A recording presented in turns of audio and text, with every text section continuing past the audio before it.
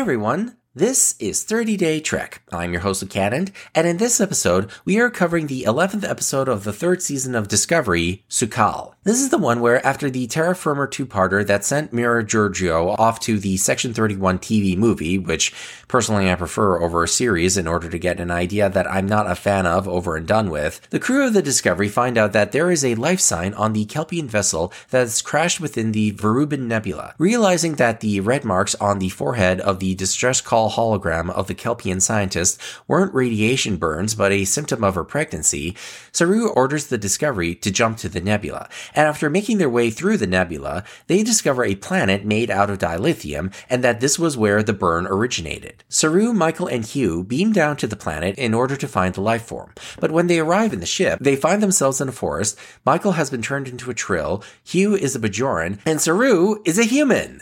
This is part of an advanced holodeck program that has been running for 125 years for the life form, a Kelpian named Su'Kal. As Michael, Saru, and Hugh try to figure out how Su'Kal has survived for so long and try to get through to him within the malfunctioning program, Tilly and the Discovery try to boost the shields before being confronted by Osira and the Emerald Chain. For this season of 30 Day Trek, I had to talk about at least one episode of Discovery as part of my goal with this podcast to cover the entire franchise. And while I'm not a hater of Discovery, as a lot of so-called fans are of the series, Discovery is a hard series to talk about due to its shifting tone, serialized structure, and the long gaps between seasons. With the fifth and final season coming up in 2024, it's hard for me to give a perspective on the series as a whole, and the 3 episodes that I covered in the previous season of 30 Day Trek, Managed to Make the Sanest Man Go Mad, Will You Take My Hand, and Unification 3, are my 3 favorite episodes of the series so far.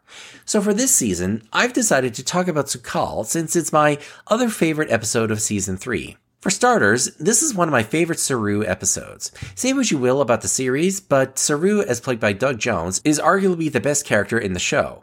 As a fan of Doug Jones, who I met once at a convention in Toronto and is the sweetest man you could imagine, I love this episode for the sole fact that this is one of the few times in Doug Jones' career that he doesn't have any prosthetic makeup on. There are few actors who can make a career out of being buried under tons of constrictive, prosthetic makeup and still be able to emote and inhabit their roles. Wallace Shawn said that he could only play Grand Naked Zek on Deep Space Nine once a season so that he could forget how painful a process it was to get in and out of the makeup. And Andrea Martin, who was originally cast as Ishka, Warwick and Rom's mother, only played the role once because she couldn't do the full body makeup of her episode again. Which is why when Star Trek finds an actor who can, such as Armin Shimmerman, Max Odenchik, Jeffrey Combs, Marco Limo, and Ethan Phillips, just to name a few, they use them over and over again since they can handle the 4 a.m. call times and long hours in the makeup chair and even longer hours on set. And given the intense work that Doug Jones puts into his roles, it's so wonderful to see his strange, beautiful face and know that for this episode and the That Hope Is You Part 2 season finale, that he didn't have to spend hours in the makeup chair like he normally does, and that he could focus on Saru and his season 3 character journey of finally becoming Captain of Discovery, and in this episode, as he's torn between his duties on the ship and finding out more about his people and of Su'Kal. He is played by Bill Irwin, who is equal to Doug Jones in the clowning physical acting department. Most famous as Mr. Noodle on Sesame Street, he's another veteran character actor who got his big break in the infamous Robert Altman Popeye film. He'd later become a fixture of Jonathan Demme's later career with The Manchurian Candidate, Rachel Getting Married, and Ricky and the Flash. Most recently, he was Carrie Loudermilk on the FX series Legion, and his scenes opposite Amber Midthunder, as well as a Marx Brothers-esque sequence as he tries to escape out of a room undetected, were some of the best parts of that series. Here, he plays the childlike Su'Kal, who has been alone for over 100 years, interacting with only the various holograms and whom Michael must impersonate in order to get through to him. You are a program, are you not?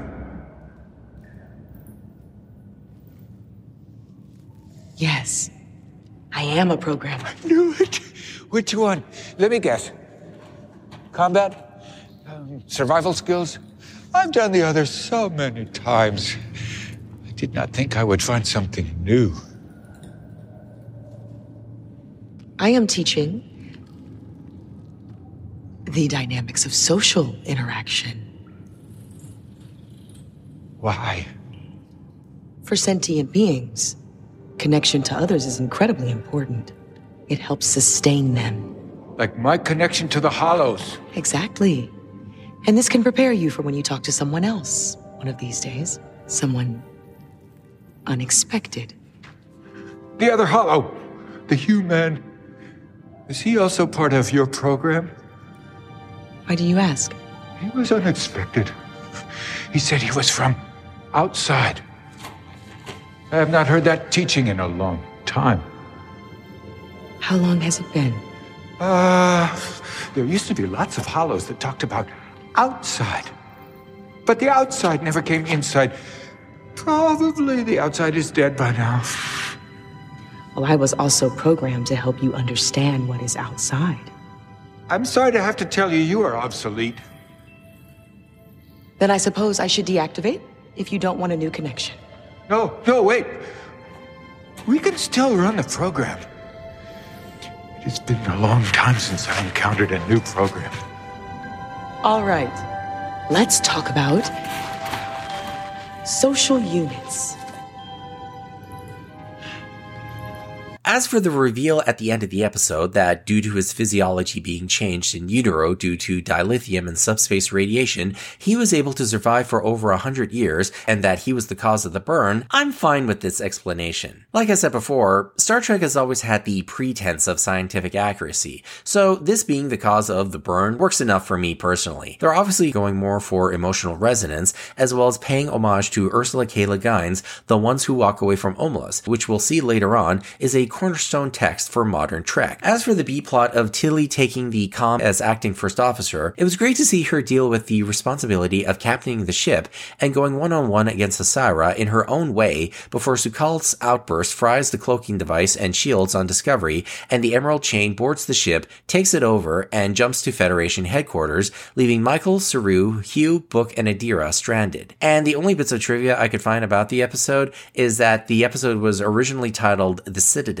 and that parts of it, most notably the staircase within it, was filmed at the Kingston Penitentiary in Kingston, Ontario. While the episode might not work as a standalone, and your mileage may vary on whether or not the big reveal of what the cause of the burn was, Sukhal is, I feel, a solid episode for focusing on Saru, giving Doug Jones and Bill Irwin some character meat to sink their teeth into, and for putting Tilly in the captain's chair. Join me tomorrow for when we move over to Star Trek Picard and look at what I feel is the best episode of its messy second season. Live long and prosper, and also live well.